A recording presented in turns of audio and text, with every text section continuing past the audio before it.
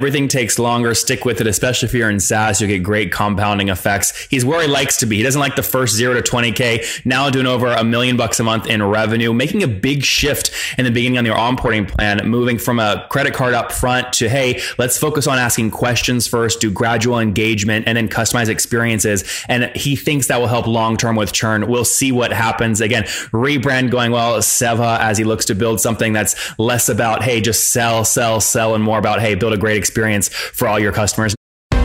This is the Top Entrepreneurs Podcast, where founders share how they started their companies and got filthy rich or crash and burn. Each episode features revenue numbers, customer counts, and other insider information that creates business news headlines. We went from a couple of $100,000 to $2.7 million. I had no money when I started the company. It was $160 million, which is the size of many IPOs. We're bootstrapped. We have like 22,000 customers. With over 5 million downloads in a very short amount of time, major outlets like Inc. are calling us the fastest growing business show on iTunes. I'm your host, Nathan Latka, and here's today's episode. Hello, everyone. My guest today is Nathan Barry. He, in a previous careers, he's been a designer, author, and blogger. And after learning the power of email marketing, he gave up a successful blogging career to build a company called ConvertKit, which you may be familiar with. That has now changed to a new name. I'll let Nathan do the reveal on that. But outside of work, he enjoys playing soccer, woodworking, and chasing after his 2 little ones up there in Boise, Idaho. Nathan, are you ready to take us to the top? I am. Let's do it. All right. So first things first, it was a big thing on social after your conference, Craft and Commerce. What's the new name and why the change? Yeah. So we changed the name from ConvertKit to Seva. And Seva is a Sanskrit word and it means selfless service.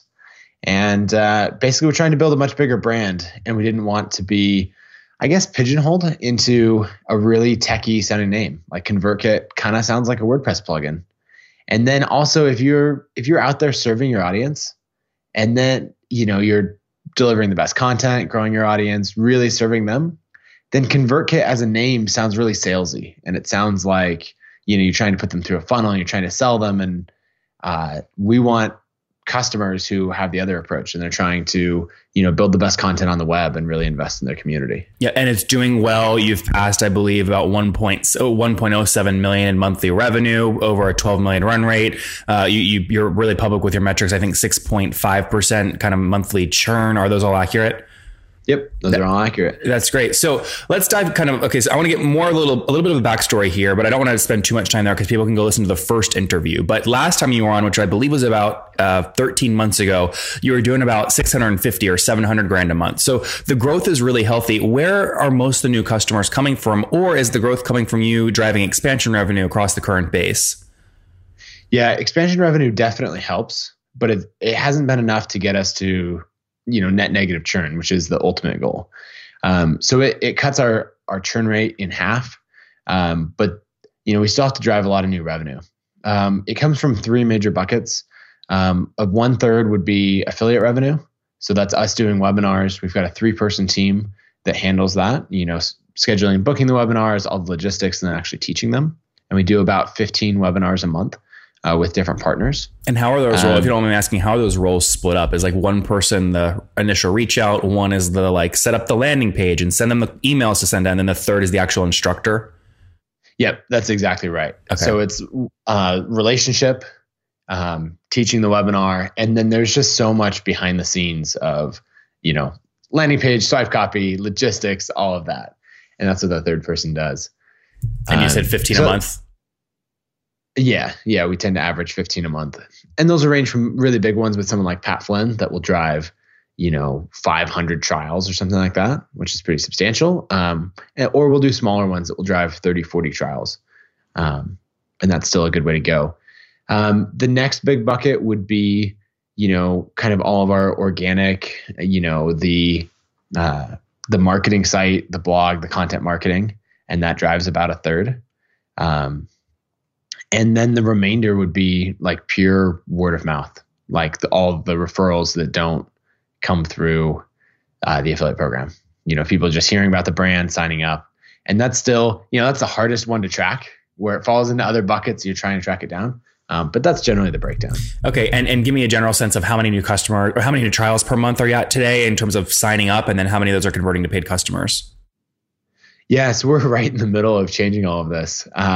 We switched from credit card up front on our trials, which we've always done, to credit card after the trial ends. And so you're catching me right in the middle of me trying to figure out if this is a good idea or if we just screwed our growth or what. Well, this is going to be a beautiful conversation. So let me go back. Let's start with the first version. How was that working? What was the performance? Yeah, so we were running a few thousand trials a month. It fluctuated quite a bit, right? Because if we had a big webinar month, that might drive an extra 1,000 trials. So you're looking at a 50% lift over, another month. But we were running about a 52 to 55% trial to paid conversion rate with credit card up front. So it's basically you get on a 14 or 30-day trial, depending on the offer, and then you end up paying for that first month. Yep, but they all those trials have to put their credit card in at the beginning. They're not charged anything though, right? Correct. Okay, and then you're saying 40 to 50% of them at the end of that trial would actually move into whatever your $50, $60, $70 per month plan. Yeah, and it was 50 to 60%. 50. Okay, sorry, 50 to 60. Okay. So why change, Nate? People listening are going, wait, this sounds great. I would kill for these numbers. Why is he changing? Yeah, I asked myself that as well. So we wanted to see, you always want to test and experiment and really work on your funnel. We thought that a lot of people were signing up and we were getting conversions purely because people forgot to cancel. And so then the churn down the road was higher.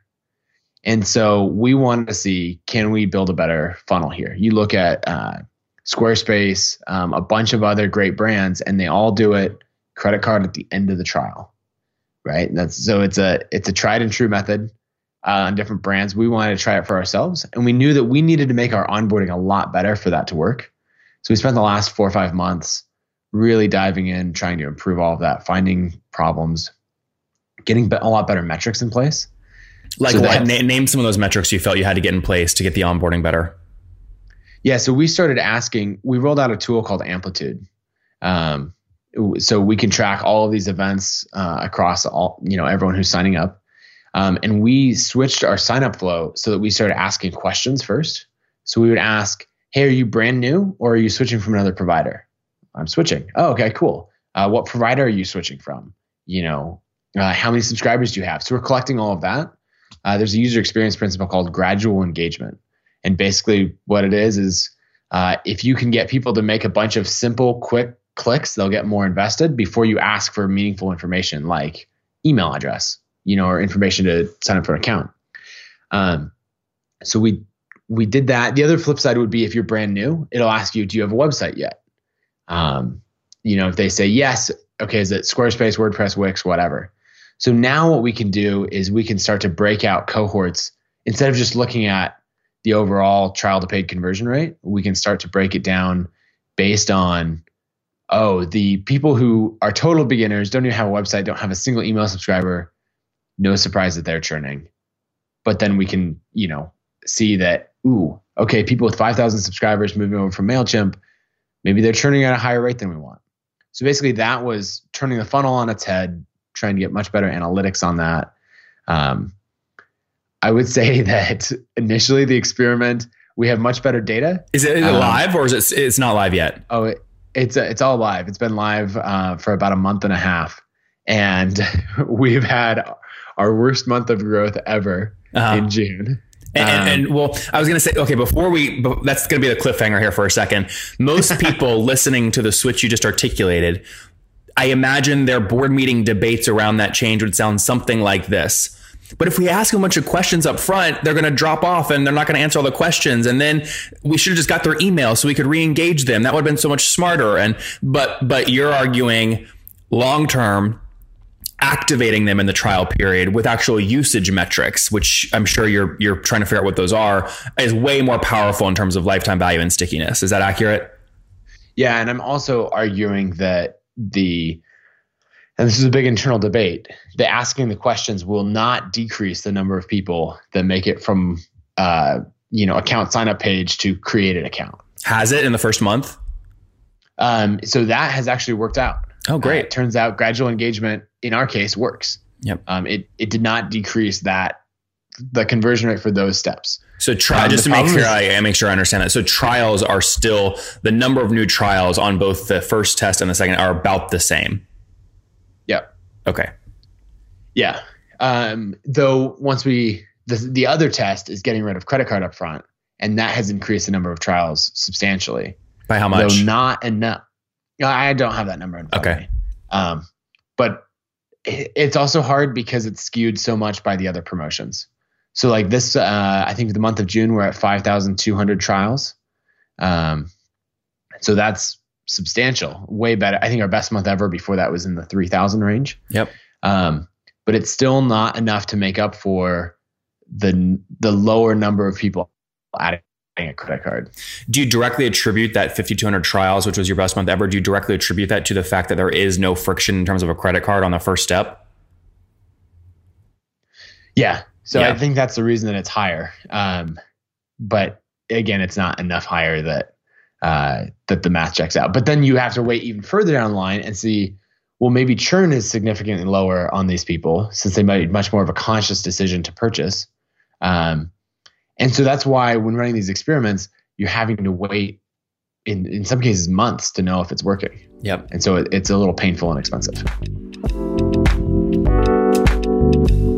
As you guys know, the task management space and team communication market is extremely hot. We've had many of the folks in the space on, but most recently, Asana raised about $50 million, giving it about a $1.5 billion valuation, up from $900 million in its last round. So naturally, I'm going to try out Asana and see why it's different from some of the other players, and some things stand out immediately. First off, this thing essentially has replaced email and a few other forms of communication I used to launch Latka magazine. I was able to do it all inside of Asana, whether it's bringing in my developer who built the landing page for the magazine, or my writers who write for the magazine, or my designers who design the magazine, and even the printers. They're all able to easily use Asana, which is rare. Usually there's kind of a different tool for a different area of kind of specialty. So having everyone in one spot made the magazine very efficient. We're now shipping over 10,000 magazines per month out to B2B SaaS CEOs. Could not have done it without Asana and the ability they've built for me to do all this work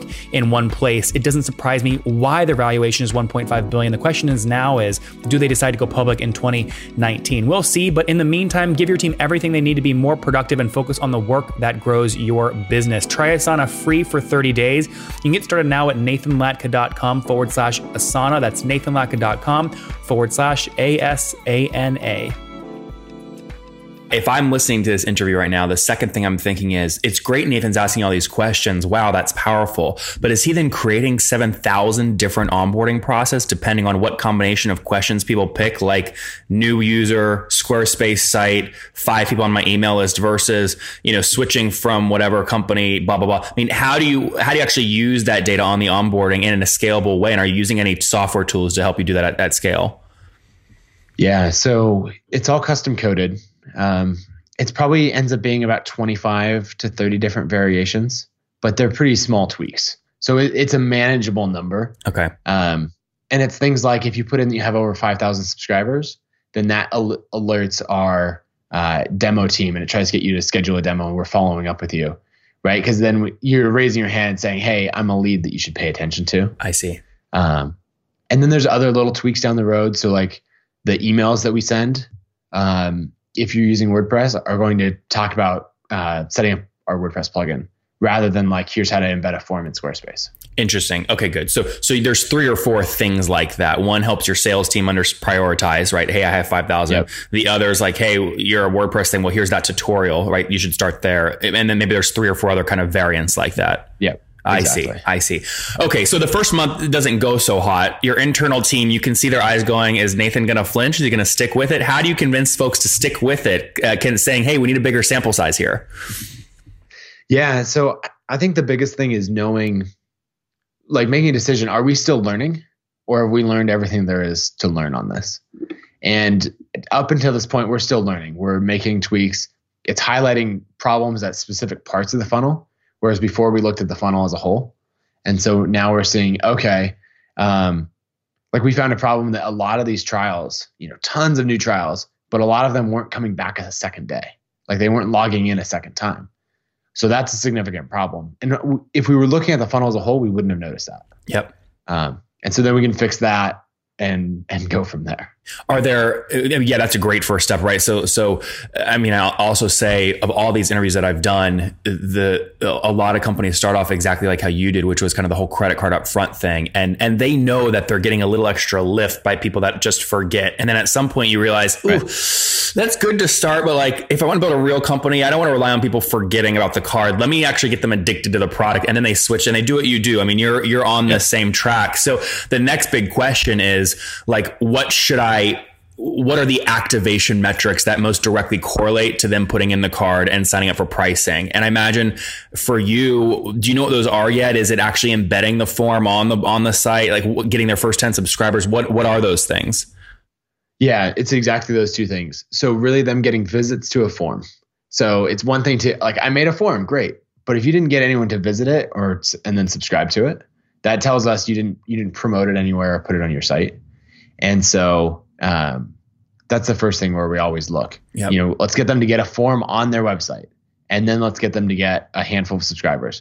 Or if they said this is great that we have this data now. If in sign up they said they have 2,000 subscribers, now we know that our single goal is to get them to import those subscribers. Mm-hmm.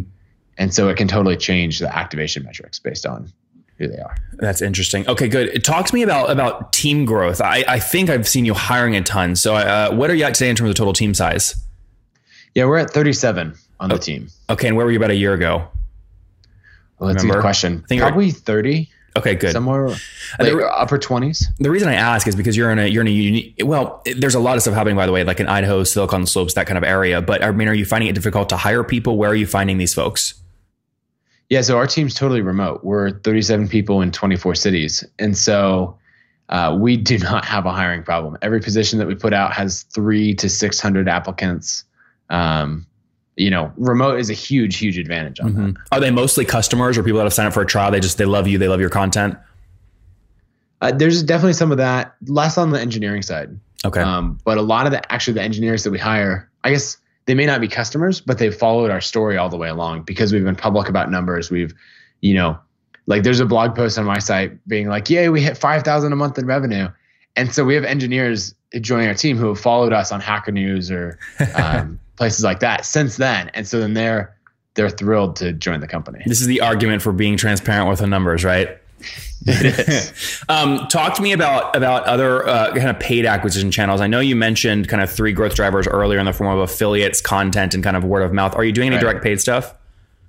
We do some. I think our paid ads budget is about $20,000 to $25,000 a month. Okay. So out of $1 million total in monthly revenue, it's a pretty small chunk. We've been targeting a 3 to 5 month payback period. And we do okay at hitting that. It's better than before, but it's not at the level of, hey, let's dump money on this, Yeah. And you're at about a $55 ARPU right now, right? So a 5-month payback would be, call it $250, $280, something like that.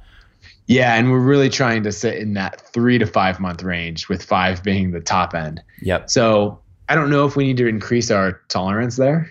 I've talked to other founders who are like, what are you doing? 5 months is great. Like spend a whole, Well, you're bootstrapped though, right? Yeah. Yeah. Are those founders funded? Yeah. Well, of course, right? They're playing with other people's money, right? And it hits them in the form of dilution. So let's switch that here for a second. So you like the bootstrap mode? I mean, would you ever raise capital? Are you considering raising capital now or no? I'm not considering raising capital. So we've gotten to this point without capital, and now we can basically fund whatever project we want. And so I like having complete control, and I like having, no one's putting us on a timeline for an exit. We're able to grow at the rate that we want. And I think the biggest thing is I'm not looking to sell and cash out. Everyone says that, but they're like, they're having private equity conversations on the side or whatever else. But I don't have another product that I want to start or the next thing. And I actually don't like the early stage. Like the 0 to 25K, 50K MRR, like that's painful. Yeah. And so I want to be running Seva for the next 10, 15 years. And so, raising capital doesn't exactly align with that. Yeah. Well, Seva, it sounds like it's doing well. I have one last question before we wrap up. Where do you get a 4-letter domain name? Sorry, a 4-letter domain name like that? Was this something that you bought ages ago and it was just in your GoDaddy account? No, I wish that would have been less expensive. But I bought it about 2.5 months ago. We paid $310,000 for it. Okay, that's not horrible for a pronounceable 4-letter domain name. What did that negotiation sound like? Did you reach out yourself or go through a broker or what? We went through a broker. It was owned by a company that has tens of thousands of premium domains. They're one of the biggest in the market. A company called Venture.com. Okay. And they wanted to lease us the domain. That's their business model. And I was like, I'm not going to build a whole brand around. Yeah. But they were going to lease it for $2,000 a month, which that's super cheap. Could you a lease with an option to buy? They wouldn't do that. Yeah. And I was like, there's no way we're doing this. And so they stayed firm. Like we asked through a broker, hey, what would the price be? And they said $500,000. And they stayed completely firm at that. And so after a bunch of back and forth for 3 or 4 weeks, we had them down to $460,000. And I made a comment to my assistant, wow, this is a frustrating negotiation. And she said, yeah, it must be frustrating to be negotiated like that. Just implying that yes, they are 100% winning in this negotiation. This is as one-sided as it gets. Well, if they think you're in love with a domain and they feel like you have no other options, then you're cooked. Yeah. And so we ended up going back and forth, and we got them to make some pretty big jumps down, ones that came down to the wire. And then we were basically like, hey, we'll go. Why though? What leverage did you use? So the biggest thing was we were negotiating payment plans. And when we switched to say, hey, cash up front, then so basically the end result was I will give you $310,000 all up front, and I will wire you the money first thing tomorrow morning. Yep. Because at this point it was 4 p.m. or something, and they were like, okay. Yep. And so it was weird where in 2 days it went from I don't know that this deal is going to happen. Yeah.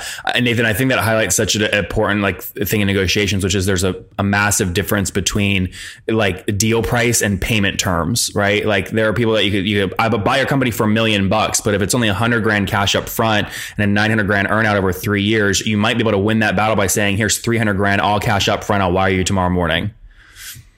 Right. And I think people are expecting to get nickel and dime later. You agree on a price and then they're changing it more, or there's other terms that you forgot to mention. And so when you say that, I'll wire you the money tomorrow morning, then it's oh no, we're serious and I could have a deal right now. Yep. Guys, very good. Nathan, let's wrap up here with the famous 5. Number 1, what is your favorite business book? Ooh, I'm going to go with Anything You Want by Derek Sivers. Okay. Number 2, is there a CEO you're following or studying right now? I just spent some time with Mike McDermott from FreshBooks yesterday after Toronto. Super sharp guy. He's probably the one I'm learning the most from. Yep. And if you guys want to listen to Mike's interview on the show, that was back in episode 1260. Great interview there. There's a lot of stuff, by the way, happening up there in Canada, man. It's a good place to spend some time. Number 3, besides your own, what's your favorite online tool for building the business? Oh, that's a good question. I don't do a lot of e-commerce, but I've been into Shopify quite a bit lately because we're pushing into that world. And so that's the first one that came to mind. You mean you're getting a lot of e-commerce brands starting to use ConvertKit for life cycle emails, cart abandonment, things like that? Yeah. And we've been building deeper integrations with them. And I think of them because I was just at their office yesterday. And so they're just great people and building a really solid product. And I look at all their growth numbers because they're insane. It is. It's incredible. Number 4, how many hours of sleep are you getting every night? 7 or 8. 7 or 8. I sleep plenty. All right. And you said I'm married with 2 little ones, right? Yep. And how old are you, Nathan? I'm 28. 28. Last question. What do you wish your 20-year-old self knew? I think that all of this is going to take longer than you think it will. I wasn't super impatient at 20, but fairly impatient. And so just knowing that if you grind it out for years and you keep working on the same company, I had a build it, flip it, build the next thing kind of mentality. And once that changed to, nope, this is what I'm doing 5 years, 10 years, 20 years down the road, then you start to get the compounding effects of SaaS, and it's just so much better. Guys, there you have it from Nathan. Everything takes longer. Stick with it, especially if you're in SaaS. You'll get great compounding effects. He's where he likes to be. He doesn't like the first 0 to 20K. Now doing over $1 million a month in revenue, making a big shift in the beginning on your onboarding plan, moving from a credit card up front to, hey, let's focus on asking questions first, do gradual engagement, and then customize experiences. And he thinks that will help long-term with churn. We'll see what happens. Again, rebrand going well, Seva, as he looks to build something that's less about, hey, just sell, and more about, hey, build a great experience for all your customers. Nathan Barry, thank you for taking us to the top. Thanks for having me.